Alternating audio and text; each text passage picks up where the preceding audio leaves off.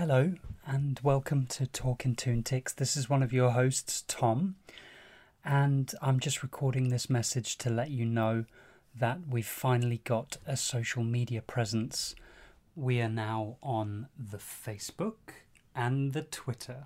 On Facebook, we are at Talking Toontics. That's TalkinToontics. And on Twitter, we are at Toon, TOON, underscore Tics, TICS. Our Gmail account, where you can contact us to request films for us to cover, is talkingtoontics@gmail.com. Thank you very much for listening. On with the show.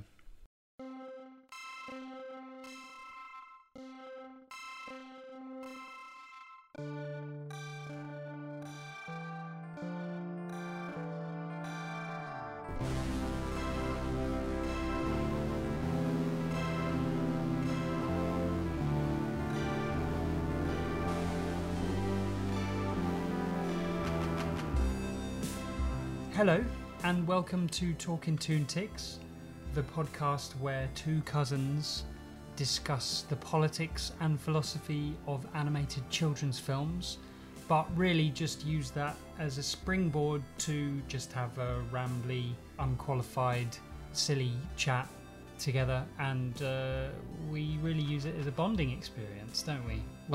We're just doing this for ourselves, and we don't care if no one listens to it. Yeah. Exactly. That's 100% what's happening here. In fact, if you're listening to it, that's the opposite of what we intend. Yeah. Don't. So today's film that we're going to discuss is Your Choice. Yeah. I finally stopped kind of pretending that it's your choice and actually just pushing a film that I want to watch on you. Well, that's not fair. I'm complicit in this as well. You can expect me to push back. I feel like I messed up because I only accidentally picked a good one this week. Wait, which one did you pick before? I think I picked Chicken Run. That's a great film. That was good. And then I ran out of ideas. And all the others are ones we both came up with independently, I think. But you've been asking to do this one for a while. And I kept putting it off thinking, what could there possibly be to talk about? And there's actually some really interesting things to talk about in this. It's a lot of Monster House. Monster House. So I picked Monster House because I'd never seen it and because I'm a Dan Harmon fan. And I knew Dan Harmon had something to do with it. And Dan Harmon is the guy who created Rick and Morty, right? Yeah. Co-creator of Rick and Morty. Before that, he did Community. Before that, he did a whole bunch of nerdy independent stuff. And, funny guy. But, Monster House is... the original screenplay was co-written by Dan Harmon and Rob Schrab.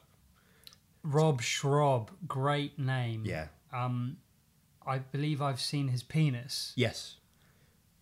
He's Rob Schrab. We know because he's a perennial guest on Dan Harmon's podcast, and they do a lot of projects together. And he also he has a Twitter where he posts Star Wars as the answer to every question that anyone has. He just randomly follows people, like nobodies with 3 followers, and they'll be like, "Hey, what you up to this afternoon? Star Wars." Like, who's your favorite horror villain in all the horror movies? Star Wars. And he also made a fan remake of Jaws 4, starring his penis. The Return. Yes. Yeah. Starring his penis as the shark. It was I didn't quite know what to make of it. It was quite shocking. What were the other characters made out of? Wasn't Michael Caine made out of an orange peel? Yes. Yeah. And then the shark fucked Michael Caine in the mouth. Yes. Yeah.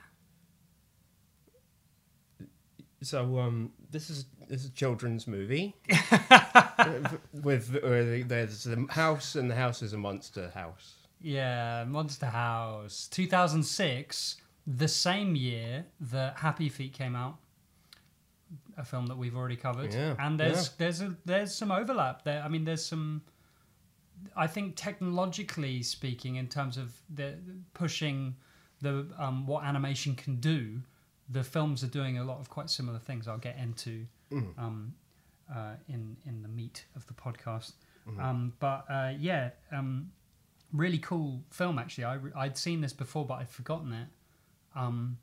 I really enjoyed watching it the second time. What did you know about it going in? Did you just have the poster image in your head? Yeah, I'd seen the poster, and I knew it was a Dan Harmon something, and I kind of wasn't that surprised by it, just because what I know about the writer and the feel I got from the poster was it's kind of a throwbacky nostalgia, Stranger Things type kind of feel.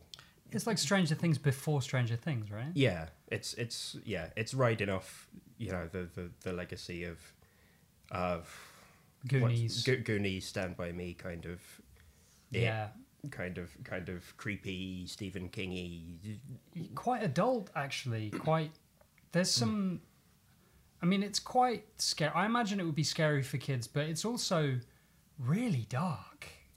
And there's some humor, and there's, I don't know, themes that are very bleak. And I actually was quite surprised that this is a PG. I'll read you a thing later after we've done some meat, but Dan Harmon agrees that it's very scary. It should be a 12A, I think. Yeah, it's a pretty disturbing movie. Yeah, it is. There's particularly in its treatment of one character. I think a lot of the more adult stuff is just sort of alluded to. So there's like vague references to, the babysitter has a boyfriend over, and that seems not cool. Yeah. And at one point the cops show up and they're not helpful at all. Oh yeah. And that's sort of there's sort of allusion to all kinds of dark stuff going on under the surface, but and it's set in the suburbs. It's almost Lynchian in a way, like David Lynch. Oh yeah. And the kind of the darkness underneath the picket fence. There's I don't remember any of Blue Velvet except the one of the opening establishing shots is like the suburb. Sprinkler. Yeah, there's a sprinkler and the camera moves down into the dirt, and you just see a load of grass and insects and stuff. Yeah, it's so good. And I feel this film even references that. Yeah, I feel like this is a. There was this amazing shot. It's a wide shot. There's like a cross section of a lawn. That must have been a reference to Blue Velvet. Good shout. Do you know the shot I'm talking about? Yeah. So, in case you hadn't realised, Monster House is a film about a house that's a monster. And it's about the main character's a young boy who I think he's maybe 12 or he's just about to hit puberty. Yeah, there's constant references to how he's not quite a man and growing and changing. Yeah, so he's that kind of tweeny age. And there's a very creepy house opposite his in the suburbs that is the archetypal. Typical. Archetypal. Archetypical. Typical archetypal. I would say typical. I would also say archetypal, but I know that doesn't make sense. See, I said unqualified at the beginning of the podcast, but any of our regular listeners would know that Ed is actually a linguist. And several degrees. I'm a film studies graduate, so... If you need any sentences, graphed out, analysed, I can tell you all about grammar and stuff. Other than that, yeah. So, but yeah, it's archetypal, isn't it? Archetypical. Yeah. It's a quintessential. Yeah, run of the mill. No, opposite. It's your regular old scary, creepy house, and it's got a crotchety old man inside who owns it, and the boy. And anyway, the shot that we're talking about is when the boys are playing with a basketball, and the basketball goes onto the lawn of the crotchety old man, and whenever anyone steps foot on the lawn, the old man comes out and shouts at them, and it's terrifying.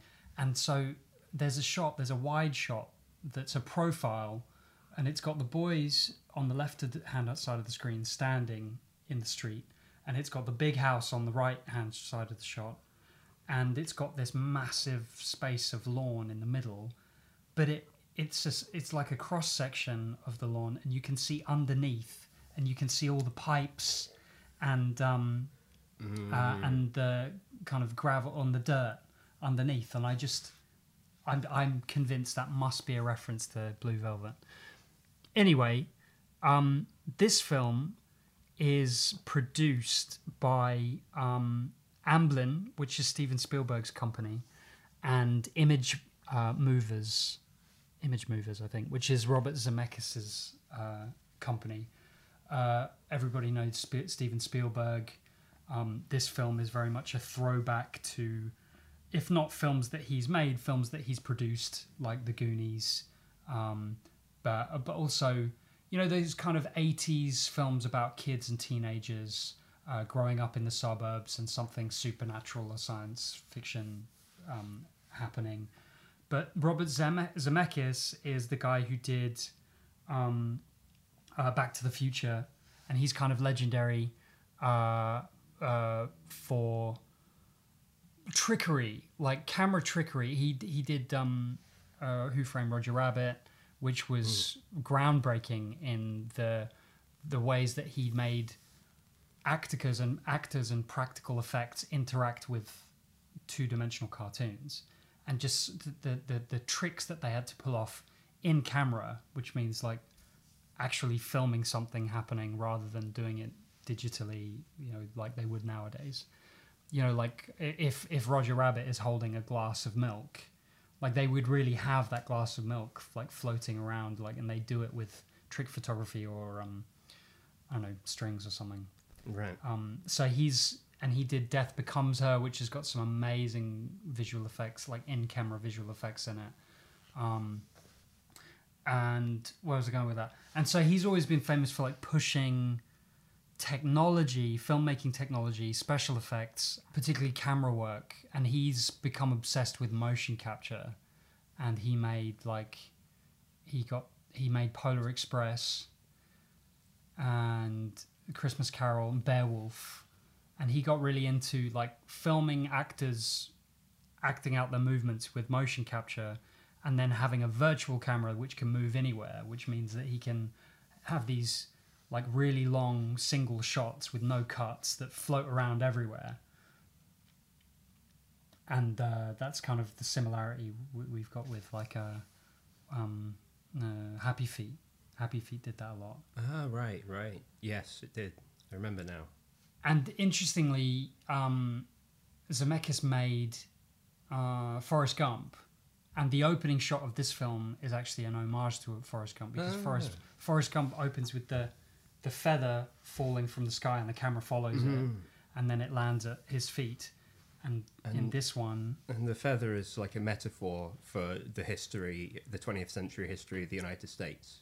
Yes. And it blows through the Vietnam War, and the feather is Henry Kissinger. Yeah. Yeah. The ghost of Bobby Kennedy. Yeah, just blowing through various blowing through the wind. And... Blowing in the wind, sorry. Oh. Yeah. Zemeckis is he's like the boomer filmmaker. All of his films are just have this very boomer aesthetic and kind of set of values. Anyway, what was I saying? And in this film, like, instead of it being the opening shot, instead of it being a feather, it's like a fallen autumn leaf, and it gets caught in a little girl's bicycle, and it's quite I don't know, it's quite striking because I don't think before this and Happy Feet, which as I said is the same year, animation hadn't really, or it doesn't feel like it. They hadn't pushed the boundaries of digital animation where they're doing these really long. Basically, you can place the camera anywhere and you can have a shot as long as you want it. So it seems like this was a period where people were really experimenting with that and paving the way for stuff like Tintin, which Spielberg did later. Right. Because you got that incredible action sequence where they're like, I think it's in somewhere in France or is it in Morocco with the tank and they're going down the hill and it's all one shot, but it's just completely it's an impossible shot. And you would never be able to do it in live action, but you can do it in digital animation. Can I say at the top, like as technically impressive as all of this stuff is, the animation style, the movement of the characters is absolutely terrifying. Yeah, and the same with Polar Express. Yeah. This is horrifying. This is like one step up a 1,000-step ladder from Polar Express, which was at step 2. Polar Express was 2004. This is 2 years on. I think there are aspects of Polar Express which look better than this film. Right. But it's the faces. It's the dead eyes. So, do you remember 2004, I believe, was also the year that Team America World Police came out. Oh, yeah. Yes. And that film starts with the first shot is a fake out. Oh, my God. It's so good. Where it's like a very badly crayon drawn background of Paris. Yeah. There's like an Eiffel Tower. It's so beautiful. And a like a stripy vest wearing, beret wearing Frenchman carrying a baguette comes on and says "Sacre bleu." Yeah, and it's like a horrible he's a puppet. Yeah. But it's like a really crude puppet. The background's really crude, crayon drawing. Yeah. Yeah. And then it zooms out and the puppet is actually being manipulated by the real puppet that's gonna star in the rest of the movie, and there's a fairly impressive looking set of marionettes. Incredibly impressive. Because it's just this fully realized Paris with all these marionette puppets like in Thunderbirds walking around, and it's just so detailed and beautiful. And just to start on a puppet show within a puppet show, oh man, it's genius. So I thought when this movie started, that's what was going to happen. Because the very first character on screen is this little girl on a tricycle going, la, la, la, la, la, la, singing at nothing, staring at nothing in particular. Right. And you can see all of her individual teeth. Yeah. And she's got dead eyes. Yeah, and I thought, Jesus, it can't possibly be this all the way through, can it? And it was. I got used to it. But the character design improves from the girl. I guess the little girl was a minor character, so they didn't. And it's clearly it's less of a budget than something like, I don't know, Tintin. I think it looks like a student film. Like, I don't know if you watch student animations. Yeah, on YouTube. It looks like It looks like what you still get now, just with someone has downloaded Blender and imported all of the free assets off the internet. Really, really uncanny looking character models doing weird things. And it gets better because the more established characters make a bit more sense, and once they have a voice and start talking to each other, you accept the characters. But just seeing this one character out of context and with nothing else going on, and it's really, really unsettling. Yeah, but I think what's more unsettling is that it looks that way, and yet they're going for a kind of, I don't want to say naturalism, but the script is really good. I think the script is really good, and the characters really do. It really does feel like the Goonies, or it's the way the characters behave and talk. It doesn't feel like a typical animated film, and there are little behavioral things, little character moments, which normally you wouldn't see in an animated film because it takes they're like unnecessary things. Like, I don't know, there's a moment when the kid gets really scared by the house and he runs into his own house across the street and he slams the door, but the door kind of opens again and he stands there and does a little face and then slams the door again. And in any other animated film, he would just slam the door once and that would be it, right?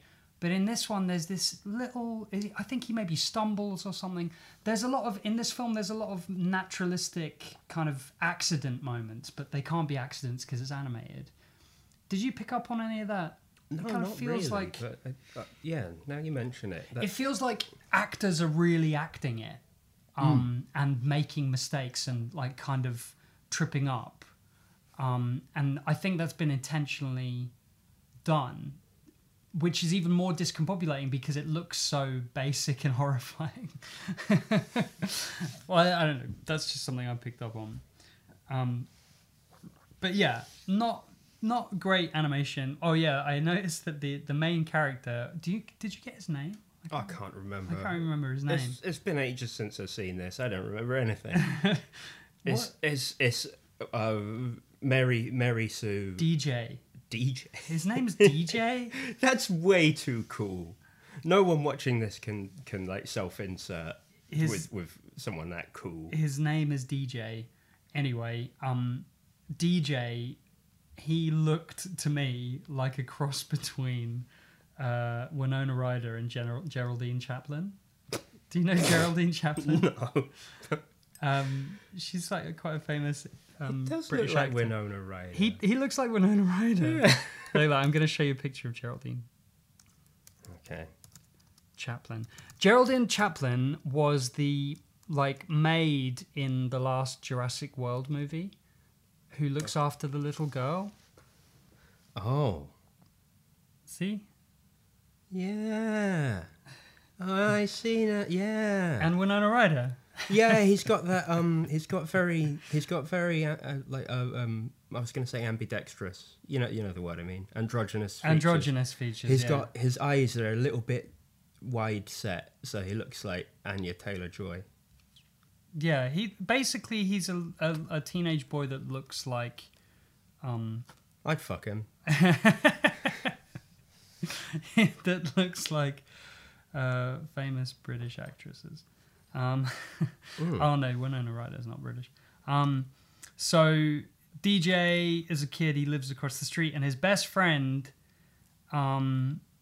is called Chowder. Do you think is that his real name? Did his parents decide on that? Yes, it says that on his birth certificate. Chowder. So this is the classic goofy fat friend who's always getting it wrong character. I entirely sympathise with this because I'm good friends still with a lot of people I grew up with who, like, you wouldn't choose to be friends with except that you live... Because they're fat? Yeah, because they're just fuck-ups. Oh my God. And you have no choice because you live in a cul-de-sac and you're a child and you live miles away from anything and... they are the only option. Yeah. Just to clarify, we're not. It's not because they're fat. It's because they're fuck-ups. It's a little bit because they're fat. No, it's Nice. not. It's not. I can cut that out if you want. Yes, we please. don't want to be fat-shaming here. But this movie does do a lot of fat-shaming. A lot. Yeah. Yeah, I mean, it really does. traffics in fat shaming. That's it's a perennial this kind of movie theme. Like, I'm sure the Goonies had the truffle shuffle. Truffle shuffle, Chunk, right? Well, this character basically is Chunk from the Goonies.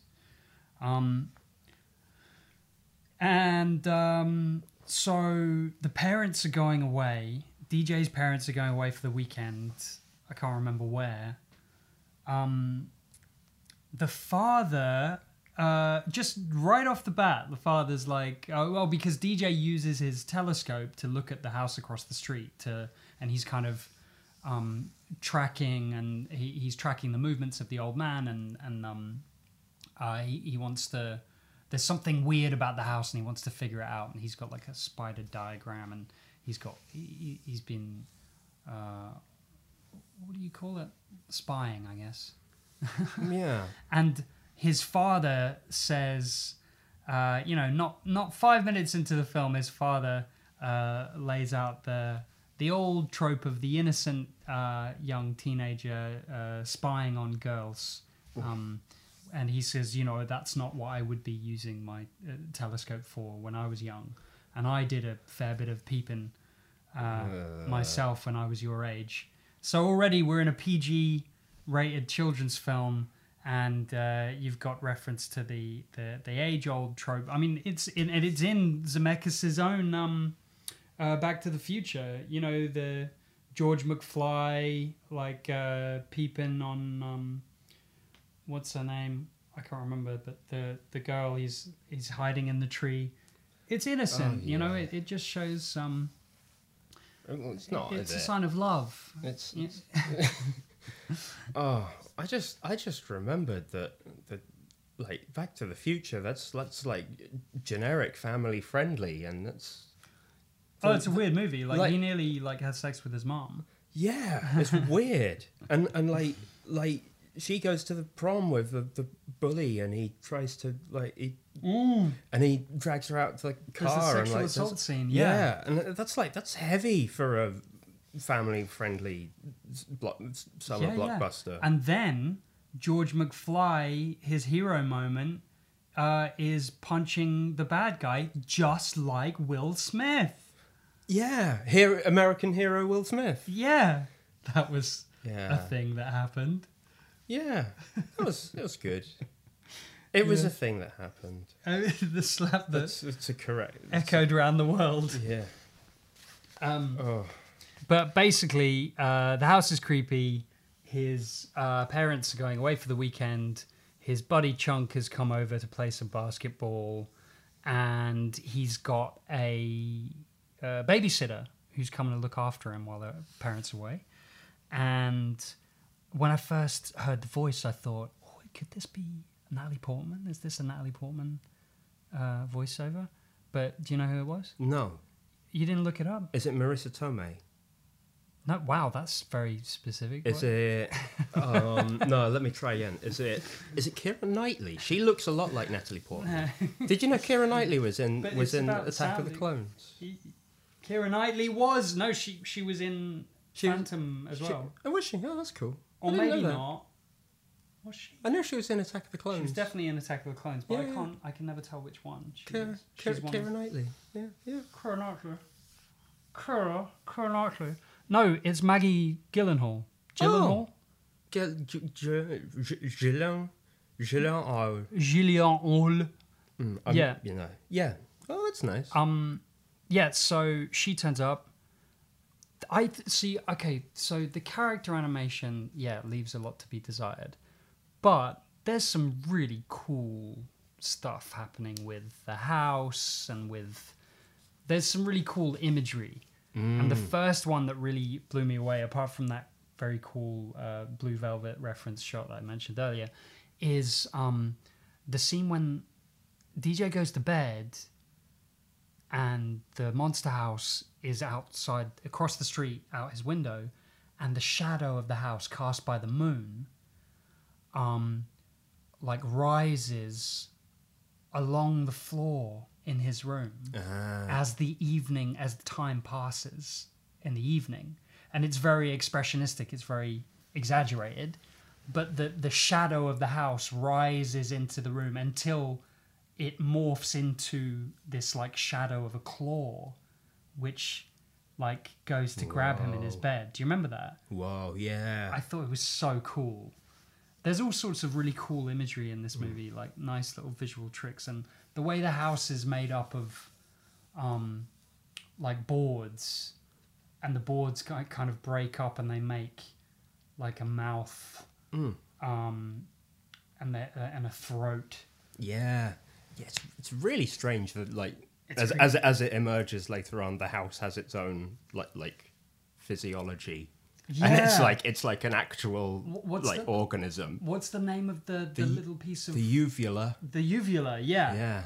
and it's got a gag reflex. It's got a tongue, which is the Like a the mat carpet. thing, runner. Yeah, it's good.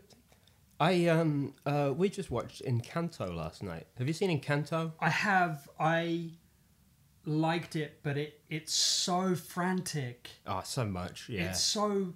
I need to rewatch it. I enjoyed it. I liked it, but I could not follow what was going on because there's just so much information being thrown at me. It made me feel really old. Yeah, I think we're just getting old. Yeah. Or music these days is terrible, and the kids should be ashamed.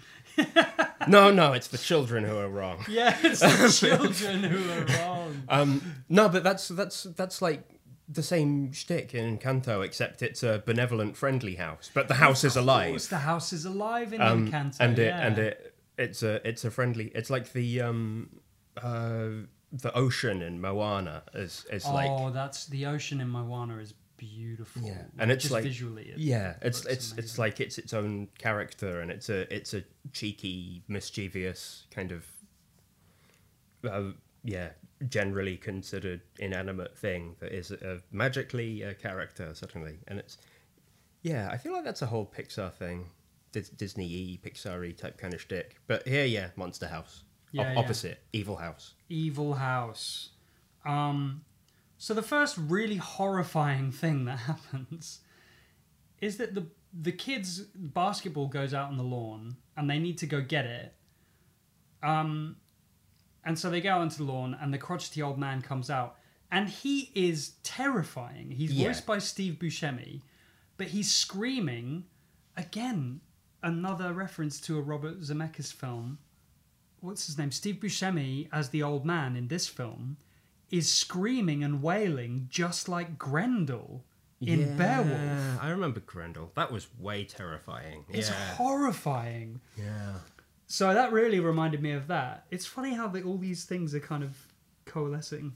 But yeah, and so he comes out and he's screaming, and then he dies. Yeah, he picks up DJ, which is terrifying. Yeah, If I remember correctly, he he just picks him up, says, "Get off my lawn," and then he has a heart attack, or it seems like he has a heart attack, and he dies. It's horrendous. And it's a PG-rated film. I was really disturbed by that, and I'm 35 years old. Yeah. I think it gets easier to disturb the older you get, just because I think kids can handle a lot. And they're used to dealing with really heavy stuff, or at least they can, and They're used to adapting. Yeah, and I think it's something to do with learning and experiencing things and getting older that stuff becomes scarier Because we have more experience of how so painful and dark the world can be. Yeah, and I still catch myself doing like childish jokes that I would have done, like as like one of the jokes I learned early on is if someone stumbles over the words or mistypes something, you can say, "Haha, it's like they're having a stroke." Yeah, and like that's people will chuckle if you say that, and that's horrible. like having grown up and like met people who've had strokes and like known what having a stroke is like. Well, but do you? I think I know where you got that from. Finding that funny from. Where did I get that from? My pop culture mind is pinpointing. Oh. Is it the guy from The Simpsons? Yes. The yes guy? Yeah. Oh, yeah. Yes. That is the first time I heard that. Yeah, that guy. That is the first time I heard Why do you that. talk like that? Because I had a stroke. That is, yeah. And that was my only... I still don't really know what a stroke is, but I that's all I knew. Yeah. It was that guy in The Simpsons who spoke weird. It's horrendous and it can kill you, and if it doesn't, can leave you horribly disabled forever. And like that joke is incredibly offensive to like anyone who's Yeah. like, I didn't know. Yeah. And it's the same thing. I'm sure as like a rowdy teenager and stuff, I was doing all kinds of unsavory jokes about stuff I just didn't know about and wasn't qualified to talk about. Yeah. And I think they're a lot I better, hope but not. I'm sure there are a million more blind spots. God, yeah. Like if it's not the same ones, it's some different ones that we haven't even considered or thought about. Yeah. Yeah. Well, where were we? Well, the old guy just died. Yeah. Well, he looked like he Oh. died. So that's gonna fuck with you. Yeah. Yeah. Then I can't remember exactly the plot, but the kids. That's right. So he gets ambulanced away, and the kid just feels like somehow responsible, you know. Yeah. And it's really just dealing with that. And this reminded me of something that happened in my childhood. I was visiting a friend. I won't say who, but you actually know him. I'm sure you know him. But he's one of my childhood friends. Mm. And his dad was downstairs in the dining room. And we were upstairs playing computer games. And he had cap guns. He had 2 cap guns. And he convinced me, let's dress up as cowboys and go downstairs and shoot my dad, and it'd be really funny. And I was nervous because I never wanted to misbehave in any way, and I was really kind of nervous about. I wanted to, be a good boy. I didn't want to do anything that would upset adults. But my friend was very persuasive. And so we crept down the stairs as quietly as we could. We were dressed up with cowboy hats and we had the cap guns. And then on his kind of signal, we both jumped out and aimed our guns and fired and got you, and we were firing the cap guns. And he jumped up and clutched his heart and he sort of shouted, and it was so terrifying. And I don't know how real it was, if he really was, or if he was kind of playing it up, but it seemed very possible that he might have a heart attack. And it's never left me the idea that what if he'd have had a heart attack and died, and we were 2 10-year-old boys who'd been responsible for that. How would that have shaped our lives? There's a good movie in there, I think. Yeah. Like a horror movie. There is an absolutely heartbreaking, beautiful article in The Guardian. I saw it on Twitter because someone... So The Guardian have this feature called Experience. Uh-huh. And they get just a member of the public to write in with some wacky thing they've done. And the post on Twitter was, look at these experience columns. One of them seems a little out of sorts and not like the others. Can you tell which one it is? And the collection they got together was I let a baby bird nest in my hair for 80 days. Or I survived a shipwreck. Or I walked the entire length of the M25 around in a circle or something. And then the last one was, I killed my childhood friend with a javelin on sports day. Oh my god! It's heartbreaking. Oh my god! And they just walk through the basics of it. Yeah, no, it's exactly what it sounds like. It was sports day, threw a javelin, friend wasn't looking, killed my friend. And she just goes through all of the background of exactly how it just ruined her life. And she seems to have done okay, but it's shaped everything she's done for herself, and all of her choices are she just feels that's horrifying. yeah. So yeah, it happens, and people feel bad when it happens. You But know, yeah, no, I'll tell you another yeah. time. So Monster House is a movie. Is a movie about a house that is a monster house. Yeah. So, I just want to, because I'm quite aware we've only got about 25 minutes left. But, so the kids got the babysitter staying over. Her boyfriend comes over. Her boyfriend looks like Alice Cooper. Yeah, he's a piece of shit. he looks 1,000,000 years old. But is this, I wanted to talk about, because I'm quite interested in the idea that children's movies, films that are made for children now, are mostly made by men, let's be honest, men in their like mid to late 40s, right? And so they're referencing things from their childhoods and kind of tropes and values and so on. And I know that this film is a throwback. It's intentionally a throwback kind of nostalgia. It's not really when is it set? Because it could be the 80s, could be the 70s, could maybe be the 90s, but it's like very much an homage to like 80s kind of Spielbergian Amblin movies. But yeah, this is like one of the 70s. This feels like a 70s or 80s trope, like the babysitter, the female babysitter who has the male boyfriend who's the bad kid with the tattoos. Nelson Muntz is like that character in my favorite Simpsons episode when I completely fell in love with the girl next door with Bart Simpson. Do you remember that?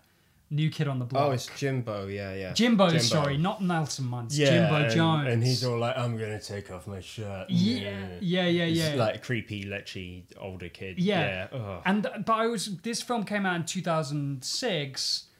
I mean, obviously that character, it's a stock character, right? Yeah. I'm sure it still exists now, but it feels like a stock character specifically from the 70s and 80s.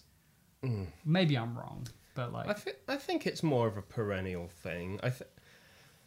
People worry about their young daughters going off with an older man with tattoos. Yeah, and he's in a band and smokes. Don't date a musician. Yeah. But this guy's like into rock, which that character I feel now wouldn't be into rock. What would he be into? He'd be into rap, I guess. He'd be into EDM. He would be into EDM. He'd want to go to the club and take a load of ecstasy. Yeah. But this guy is like definitely like, you know, a punk or like rock and roll roadie type. Looks like Alice Cooper.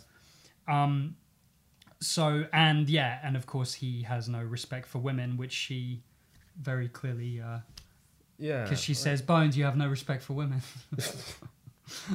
That's a good way of example. I get, do you have respect for women? I like to think I do.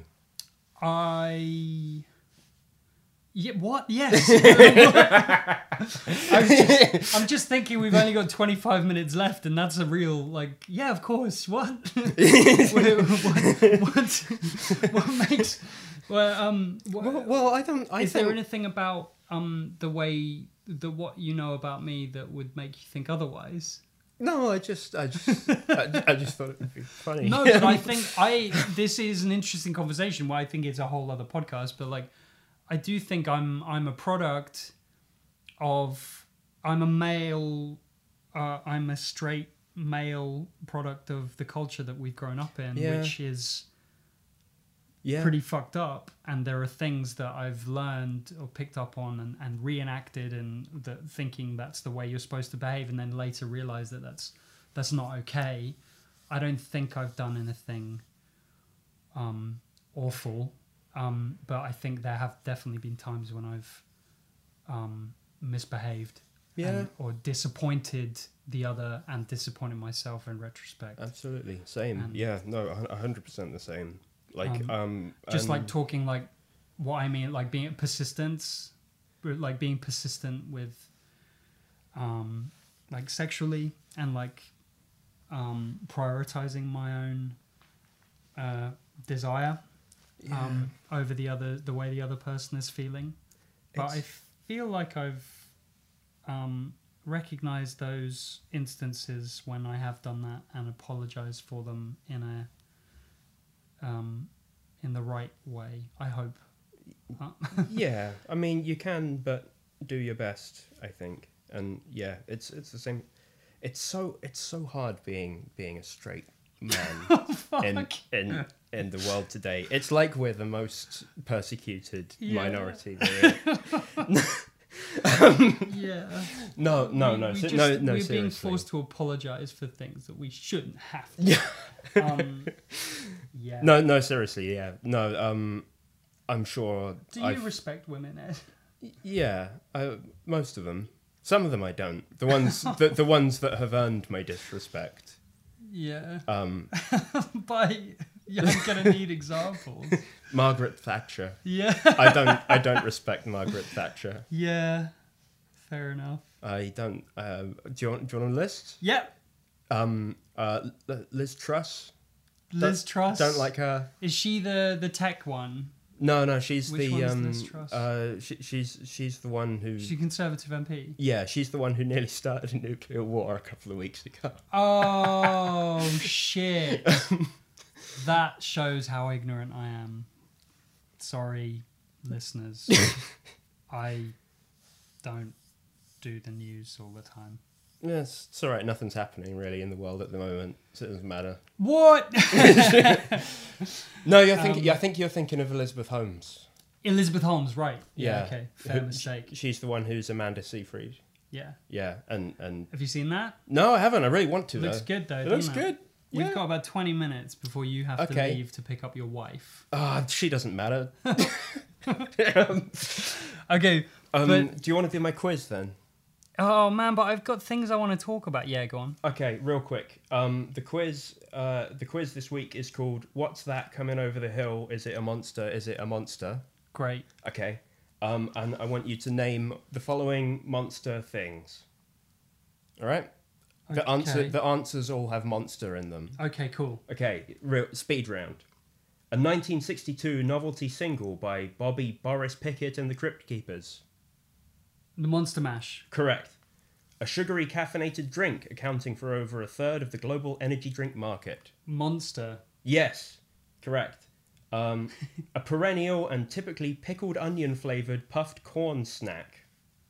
Monster Munch. Correct. A 2001 Pixar film starring John Goodman and Billy Crystal.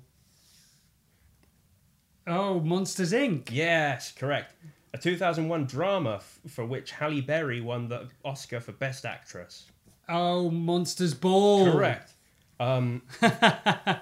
Which features a sex scene in it that I made you and your brother watch with me, and it was extremely uncomfortable. Oh, yeah. Extremely. Because I was all like, I'm into indie art house films, and I've just rented this indie art house drama, but we were like, I don't know, 14 or something. That's one of the bleakest films I've ever seen. It's horrendous. It's got what's his name? Heath Ledger killing himself in front of his dad. Yeah. Oh my god. But there's an extended sex scene with Billy Bob Thornton and Halle Berry. It's about 10 minutes of fumbling around and everything, and I made you guys watch that because I had like my art film thing going on, and I think I traumatized you with that. Yeah. Sorry about that, dude. Also horrendously fat shaming, that movie. No, well, the movie isn't, but there's a kid in it who's overweight and his mum bullies him a lot. That was troubling so to me. Yeah. Fucking bleak. Yep. Yeah, but Bleak wins Oscars. Yep. A 2006 single for The Automatic. No idea. It's called Monster. and includes the lyrics, "What's that coming over the hill? Is it a monster? Is it a monster?" Okay, cool. Which was the title? Correct. 9 out of 10. Yay! You did it. We did it. So yeah, you've got. So what's interesting is because the babysitter's boyfriend, who looks like Alice Cooper, is eaten by the house. Yeah. And there's this whole. Oh, that's it. Because he's basically trying to have sex with her, and she's not into it. And she kicks him out and says, "You don't respect women." And then he's eaten by the house. And then when the kids tell her about it, there was this line that kind of tickled me. They say to her, "Your boyfriend has been eaten alive," and she says, "Oh, that's Sherry Coulson." So like, it's another girl who he obviously sees. So she's kind of, even though she's like all upset with him for, being a kind of toxic guy, she's still playing along with the whole,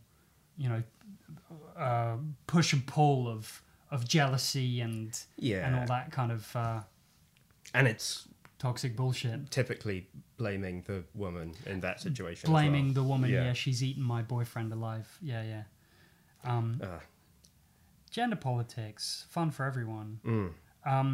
But yeah, and now this is my big kind of talking point, because it's interesting watching this film this time around. Is just after the new popular culture detective video essay came out. Oh yeah. I mentioned him in the first episode. He's this great video essayist who analyzes film and television through the lens of gender politics, and particularly with a mind to highlighting problematic behaviors in men. And how that's reflected back to us in culture, and kind of perpetuates bad behavior. And his new video essay is called "The Innocent Peeping Tom." Right. But he did another episode called "Stalking for Love," which is also really interesting, where is basically there are so many films that portray stalking behavior as romantic, often our hero he stalks a girl, he spies on her when she doesn't know he's looking, and that is kind of coded to make us go, "Oh, isn't that sweet? He's in love with her," kind of thing. When actually in real life it's very not okay. And this new video just came out the other week. It's really good. I recommend it. Is about the innocent peeping Tom trope, which, like I mentioned earlier, is in Back to the Future with George McFly, and it gets ticked off nicely in this one because there's a new character arrive. The I can't remember her name. The girl guide selling cookies. Yeah. She's like a goody two shoes Girl Scout selling cookies to try to go to like college go to college, and our teenage boys spy on her through the telescope, and I don't know. This video is just really interesting. It's kind of a lot of these movies, particularly movies that this is referencing from the 80s, show the peeping Tom trope as like a rite of passage for young men. It's like a sexual awakening that they're entitled to, and it's perfectly innocent, and they're just discovering their sexuality for the first time by looking at girls without consent. And that's exactly what happens here. These two young boys are like spying on her across the street and like getting, they're really crushing on her. But they have this plausible deniability of like, but they're looking out for her because there's a dangerous monster. Exactly, and that's all covered in the essay as well. Right. Like, there's so many films that show this behavior, which is like not okay. But the film logic justifies it because if they weren't spying on her without her consent, then she would have been harmed by a monster, which is what happens in this one. And she nearly gets eaten by the house. And it's very much portrayed as like boys will be boys, innocent fun kind of thing. And they're nice guys. That's the kind of, you know, they're coded as nice guys, so they can't mistreat women because you know, they're good boys. They're sensitive and creative and all that shit. She has a great line. She says, "Are you guys mentally challenged? If you are, I'm certified to teach you baseball." So, because she's like much smarter than they are, and she's a little bit older, I think. And, and she's, but then the whole damsel in distress trope comes up. She gets, she gets abducted by the house, right? At some point, or she's at least. I remember, it's been long enough that I don't remember the specifics, but I do remember feeling like she had a fair characterization in this. Like, she is a self-actualized person who does things and contributes and, you know, requires help sometimes, like they all do, and she's higher status than they are, because she's clearly smarter than they are, and more ambitious. I think it's sort of coded she's like more middle class or like from a richer family or something. Yeah, I think so. And but I really I found the comedy around them trying to impress her really quite sweet and quite funny. Yeah, that was fun. And how they keep just agreeing with everything she says, and there's a moment when the Chunk character, the Chowder character, says, "Yeah, God, I hate authority so much. Authority is," and he does an armpit fart. So what happens? They rescue her from the house. There's this incident with the house. The house comes alive and it's horrifying and scary. And they call the cops, or the cops arrive. And you've got the white police chief, like clearly a donut eating cop, and you've got his sidekick, who is an incredibly overzealous, shouty. He's always shouting on the loudspeaker, and he's ready. He's got an itchy trigger finger, and he's ready to arrest people, and he's black. And I just found that such a kind of interesting kind of reversal of what we know to be true in real life. I think it's like a conscious choice by just whoever did the character modeling to like say, look, this is we're not gonna address the race thing. Yeah, because there's no other characters of color in the movie.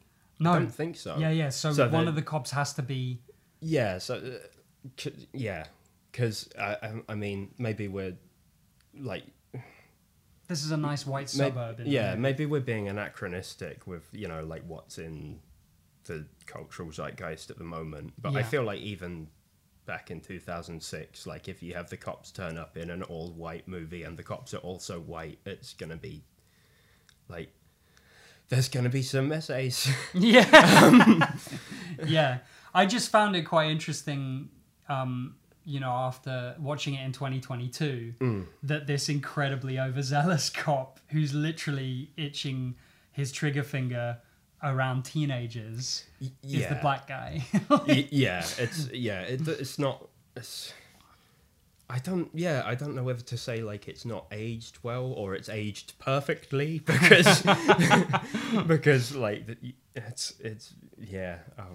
it's complex, and we're British. We don't have police officers with guns so much here. So it's like, but we do also have cops who are. We do have a thing with racism, especially in this here London, where we live. Absolutely, yeah.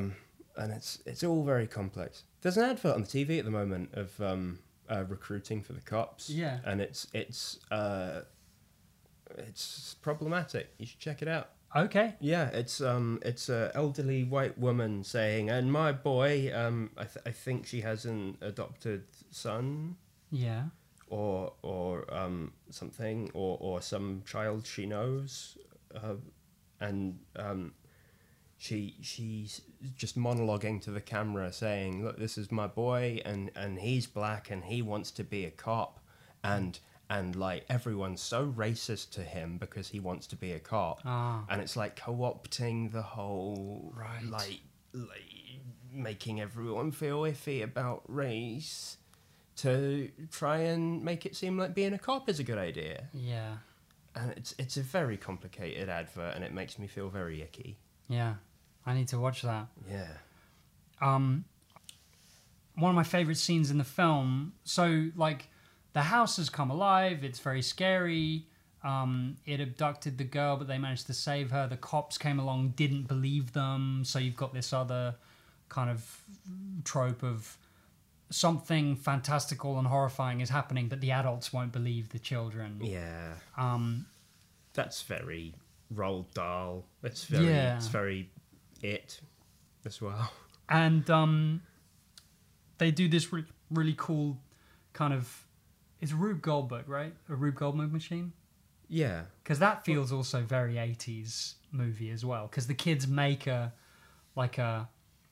dummy to approach the house.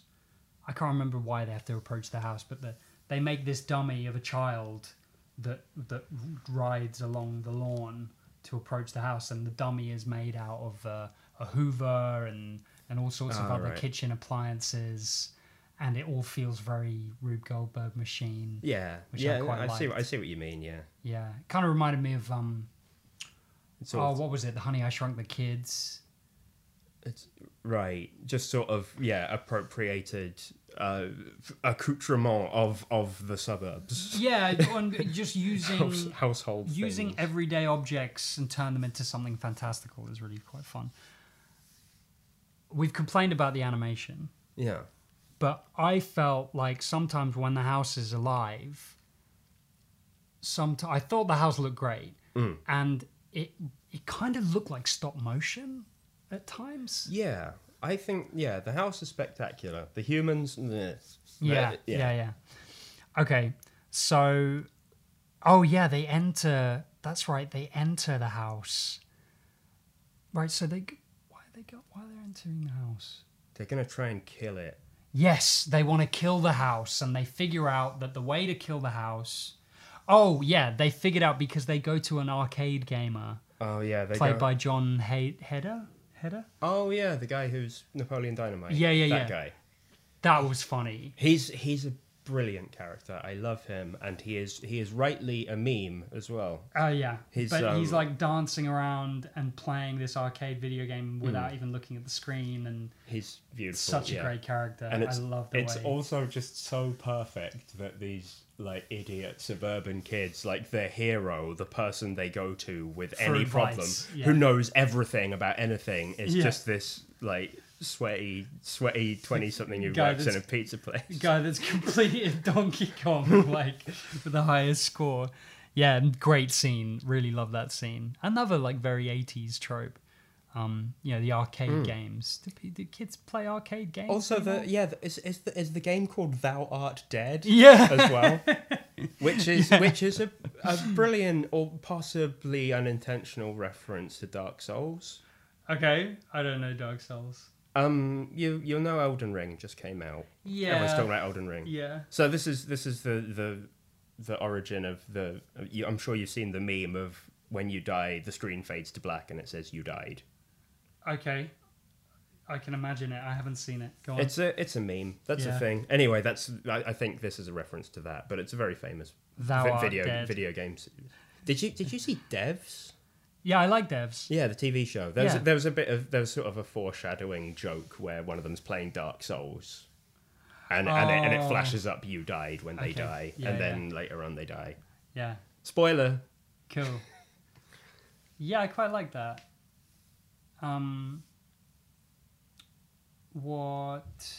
So... And then the guy just runs away from the pizza place and then runs back in and grabs his cookies and munches them and runs away. And it's a meme. It's brilliant. It's such a brilliant piece of animation because it's also wonky and the character models look terrible. And this guy just running in, grabs something out of his hand and goes, runs away. So they want to break in. He tells them that they have to strike it at the heart, and they figure out that the heart is the furnace, the boiler in the middle of the house. Obviously, that is the heart of a house. Yeah, exactly. Have you not seen? Yeah. Home Alone. Yeah. No, the boiler. Heart of the home. The heart of the home is the boiler. Yeah. So they approach the house with their Rube Goldberg dummy, and they somehow enter the house, and they enter it through this green pipe, and it's like really nightmarish. And they finally get inside the house and somehow figure out that the house doesn't know that they're inside it.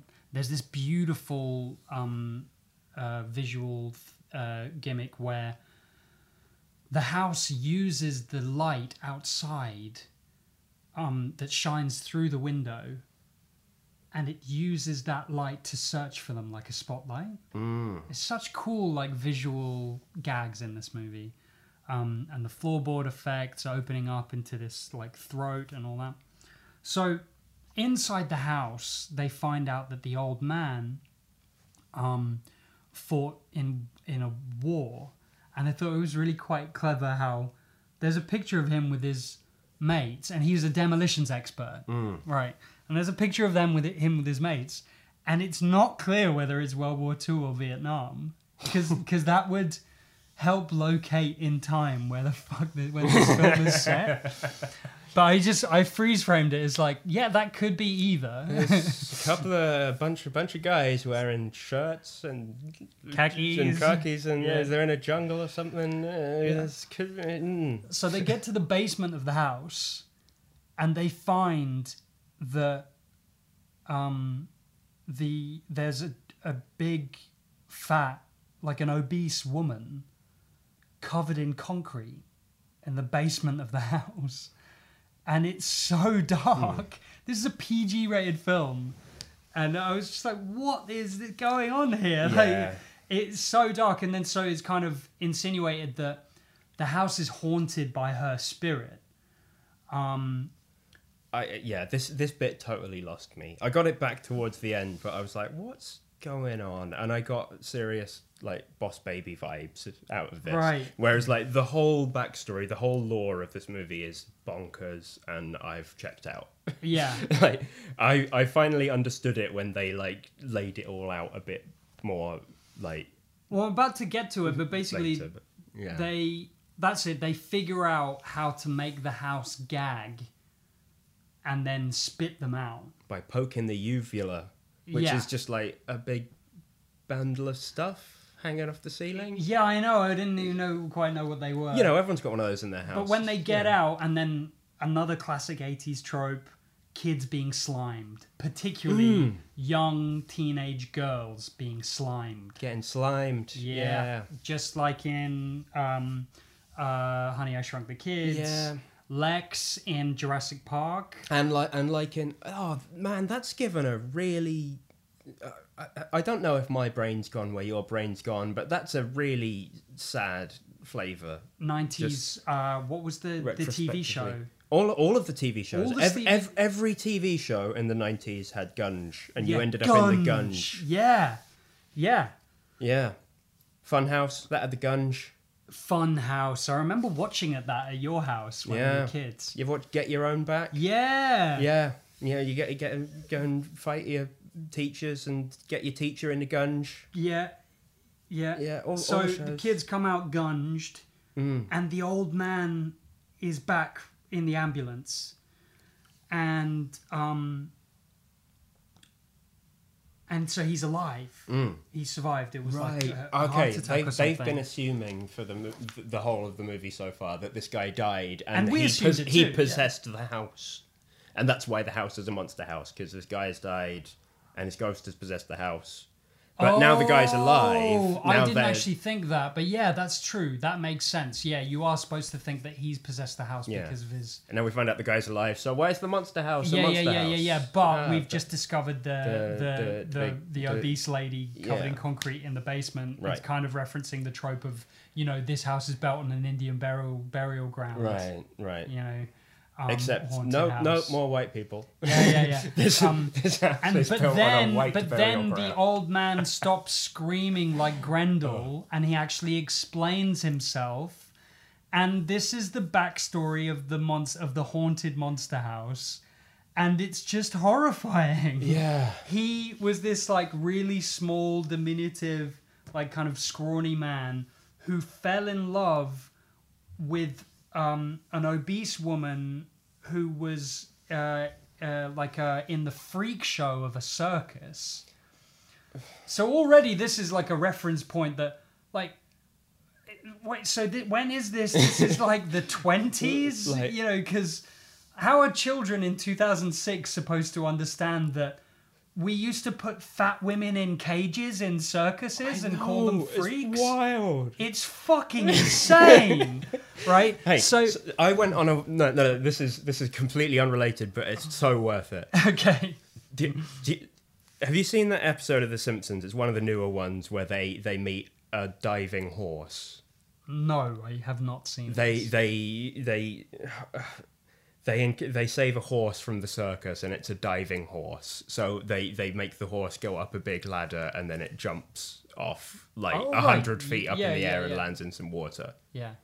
And I just thought, that's insane. That's the thing The Simpsons made up. Nope, 100% real. It exists. Actually real thing, diving horses. Yeah. Do you know when they stopped having diving horses in the circus? They didn't. They still have them. You can still go and see horse diving. Oh my god! Wow. Surely that's very cruel. Yes. I mean, surely the horse. Yes, I'm sure it is. Surely that. No. I mean, defenders will say the horse wants to. You can tell the horse wants to. They're like, diving from a great height. Yeah. That horse. Fucking hell. Okay, on with the podcast though. So, the backstory is that this old demolitions expert, probably from World War II, but it could be a Vietnam, who knows? From one of the many... From many of the many American wars, yeah. Falls in love with an obese woman who's kept captive as a freak in a circus. Something that, of course, young children in 2006 will be able to relate to and understand. Yeah. Yes. And then he offers to break her out because he's in love with her. He wants to break her out and take her to live with him. Very sweet, very romantic. Okay, we're on side with this. So they get married and go to build a house together. Yeah, in the middle of a desert. Do you remember this? It's bizarre. I guess it's supposed to, because it's very expressionistic, it's just supposed to show this is back when there was no town here, there were no suburbs here, and he went out into the desert and built a house for his wife, and that's a lovely thing. But it's just a barren desert, and he's building this picket fence house for her. It's so weird. That's sort of a trope, I guess. That's from Back to the Future as well. Like when he goes back, there's like a development project out in the middle of nowhere. Yes, yeah, exactly. That's where his house is. So he's building his house in the middle of the desert. Then these teenagers come along. To the desert. Where from? Like, it's from a house round the corner. What corner? There's no other houses here. But these teenagers come along and they're making fun of her and they're throwing eggs at her. And she's very understandably very upset by this. Mm-hmm. And he doesn't do anything to... He says to her, I'm not gonna let anything hurt you. But they're these kids who are clearly hurting her, and he doesn't do anything about it. Yeah, the facts on the ground of the film and the messaging of the film is like at odds with each other at this point, because it's like the film portrays the woman's reaction as unreasonable. Yeah, and she starts screaming at them, and she's quite monstrous. And this, by the way, she's voiced by Kathleen Turner, who was the voice of Roger Rabbit. And she was in Romancing the Stone, and she's this wonderful, legendary actress. This has got to be a career low, like playing the more obese woman scorned role in this animated movie. And she's shouting at the kids, and the movie's trying to portray her as being unreasonable, even though she's being egged by teenagers. Anyway, because she's being egged by them, she trips and falls into the groundwork, the base, what's going to be the basement of the house, and a load of concrete falls on her, and she dies. This is a PG-13 rated movie. You've got fat shaming. You've got this horrendous death of this poor woman, and the movie's like trying to portray her as being. I guess this is is this some sort of dark Rick and Morty humor coming out? It's a Dan Harmon script. I don't think he wrote this bit. It's so twisted. One of the things that will emerge, I will make clear, is that he is not. He doesn't like this movie. Oh really? He and Rob Schraub, co-writer, have all but disowned it. They despise it. Oh really? Rob Schraub as well? Yeah. They wrote the first draft and pitched it, and it was taken and, I don't know, transformed by the Hollywood process into something completely different. Right. So I don't think he wrote this bit. So I wonder how much influence Robert Zemeckis had on this. Maybe, yeah. Or Steven Spielberg. Well, we can't know, so let's not cast aspersions. But anyway, so you've got this poor woman who's just died by egging and concrete, and then that she's the kind of spirit that haunts the house, and all this time he's the guy that kind of takes care of her and makes sure that no nasty children come on the lawn to upset her. Mm-hmm. Because he couldn't do it when she was alive. Right, so he's been shouting at all the neighborhood children, "Get off my lawn," to protect them. Yeah. Because he's a good guy, really. Yeah. Oh. But also to please... And, I mean, essentially this movie is about an old man trapped in a marriage with a very demanding...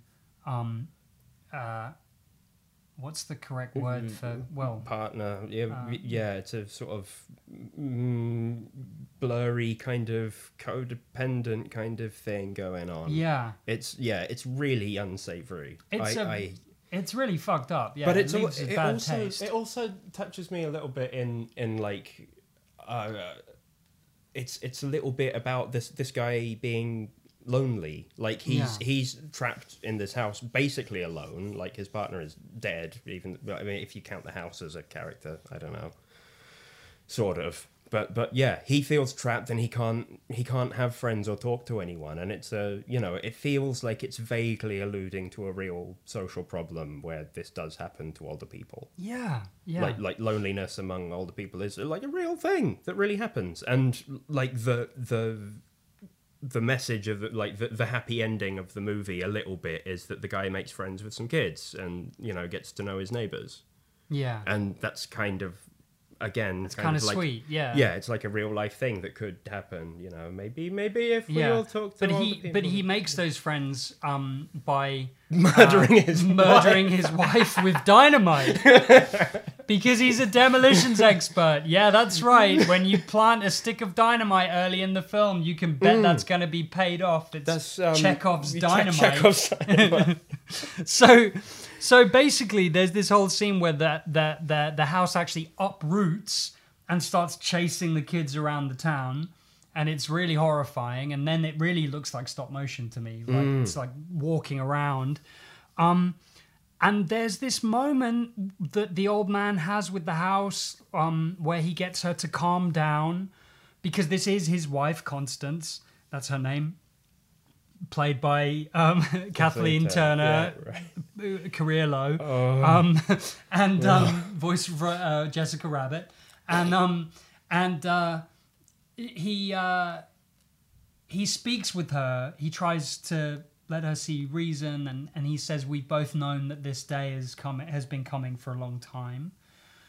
And he shows her compassion, but only to hide the fact that he's concealing dynamite, which he's just lit, to blow her up. And and then I think that fails. No, he drops the dynamite, and then the kids arrive in a digger, and Chowder is driving the digger, or is it it's a demolition ball.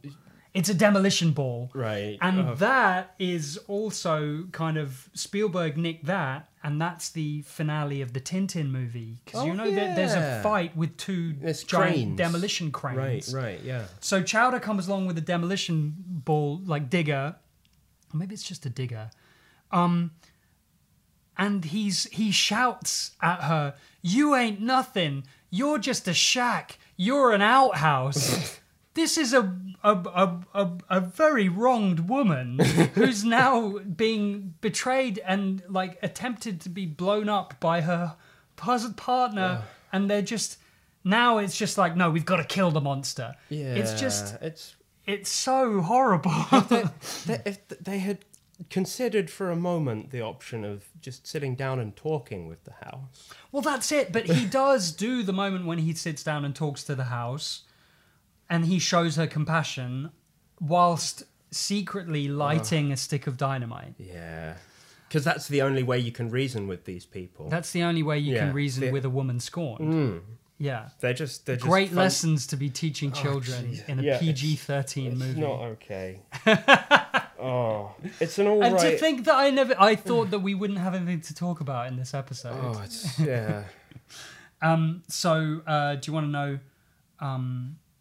fun fact, the guy, even though this movie is like dealing in a lot of Americana and American tropes, is very like American suburbs, it's dealing with American cinema history, it's actually written and it's directed by a British director of animation who went on to write the new Ghostbusters movie. Ghostbusters Afterlife. What's the guy's name again? Gil Kenan. Gil.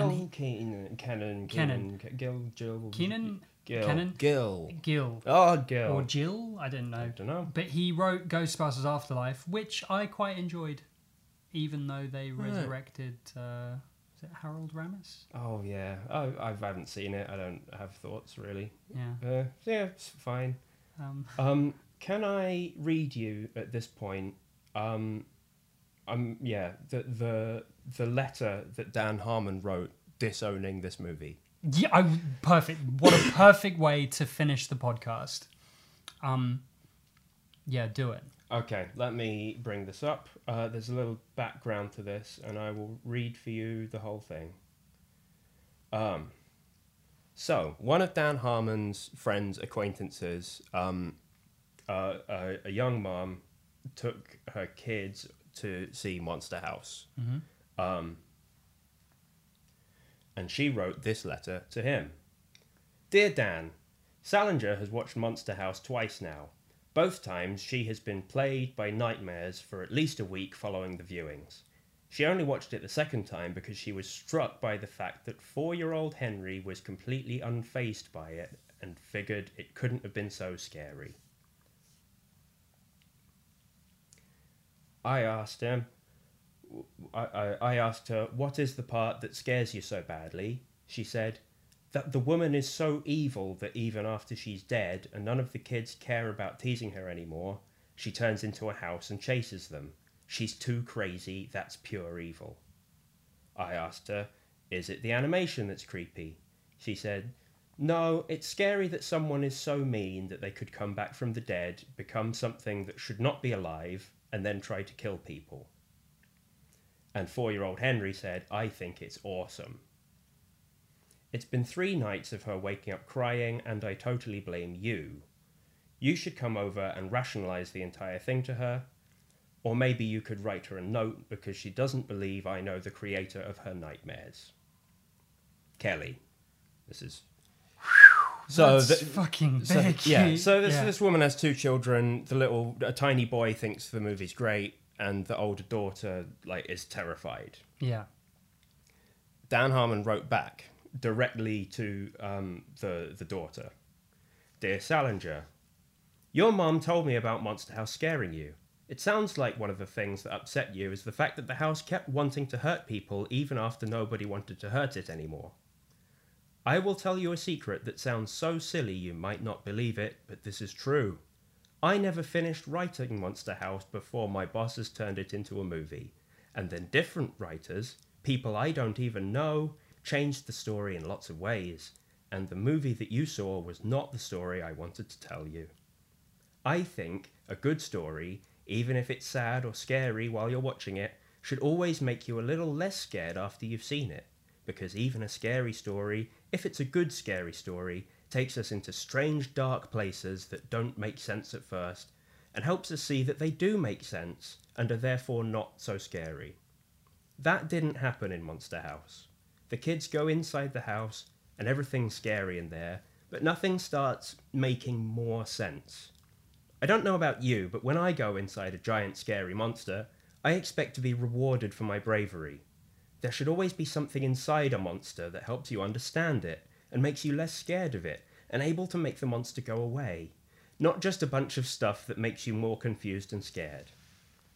Why, after they escaped the house, did that old man tell them another scary story about a mean fat lady that didn't make very much sense either? I'll tell you why. Because Gil Kenan is a hack and Steven Spielberg is a moron. But hey, I shouldn't be dumping this stuff on you. Let's just say, Salinger, that I have a lot of questions about that movie too. And because I saw them making it, I know it's not real, so it doesn't scare me. But it makes me mad that it scared you, because I tried to tell them that they were making a bad movie that was going to confuse and frighten smart children instead of making children more brave, and they acted like I was stupid for being afraid that would happen. I guess you and I are just smarter than other people, and I guess part of being smart is being scared of things that don't scare other people. Henry's a little younger than us, and he just thinks the movie looks cool, which it does, and we won't take that away from him. But you and I are looking at the movie through smart, sensitive, older eyes, and we can see how confusing it is. The good news is, although our smart, sensitive, older eyes will probably always see more reasons to be afraid than other people's eyes, we also have smart, sensitive, older brains that can make sense of scary things and make them less scary, not only for us, but for everyone else. Who knows what kind of amazing things you'll be doing as you live your life? Maybe you will tell stories, or paint pictures, or sing songs, or climb mountains, or clean streets, or study insects, or rescue elephants. But we know one thing for sure. You're going to be very special while you're doing it, and you're going to remove a lot of fear from other people's lives. Because you're smart enough to see it, which means you're smart enough to conquer it. I hope one day I can finish writing a movie that they don't change so much. And if you see it, I hope it makes you happy. Until then, I heard that WALL-E is very good. You should go see that. And next time Monster House is on, just remember the guy that wrote it told you it was dumb. That's beautiful. It's brilliant. I love that. I have so much respect for him now. I don't know. I've never really massively gotten into Rick and Morty, which is what he's most famous for. I really like him now. That's great. It's a lovely letter. It's so kind and human. And he also apologized later on in on the record in press for calling Steven Spielberg stupid. Oh. He corrected himself and said he overspoke, but he hasn't said anything about Gil Kenan. Well, this guy Gil Kenan or Kenan is a hack, apparently. So he's the guy that fucked up the script. Maybe it's because he's British. Oh wow, that's a lovely letter. It's beautiful. That's really beautiful. Oh, I think that's the perfect way to end this one. That was that was lovely. I'm very happy I found that. I'm really happy. That's great. Well, I really enjoyed watching this film and analysing and problematizing it and talking to you about it. Yeah, no, I enjoyed it. I enjoyed this too. This was fun. Yeah. Let's figure out what we want to do next. We've got a couple on the old shortlist. Oh yeah, we've got our Iron Giant is on the shortlist. I think we should do the Iron Giant. We've got Lilo and Stitch is on the old shortlist as well. That's good. Cool. Can we do the Iron Giant next? Yeah, all right. Great. Okay, well, thank Nice. you so much for listening. We really do, even though we are just doing this for ourselves, we do actually appreciate that people No, we do. Yeah, tune in. I'm kidding. There are I'm about 5 of you, so thank you. Thanks for Yeah. giving us the time. kidding. And if you got thoughts, email or write in. You probably know. I don't have to say it. Well, you, do you we- probably know it. Is there an email? No, there's not. No. Oh, Just- yes, just right. Of email course, me we're just directly. relying on the Yeah. people that Or listen like to this and- know us personally. Like and subscribe. Yeah, we you can't find us anywhere. Okay, we'll figure out some socials so that you can contact us. But yeah, you all know us personally anyway. All right. Thanks very much. Lots of love. Yeah. Bye. Bye. We are now on the Facebook and the Twitter.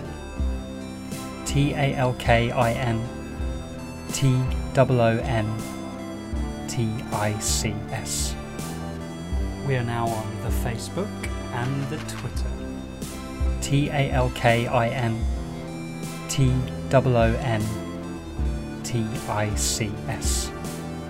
We are now on the Facebook and the Twitter. TALKINTOONTICS. TalkingToonTix@gmail.com.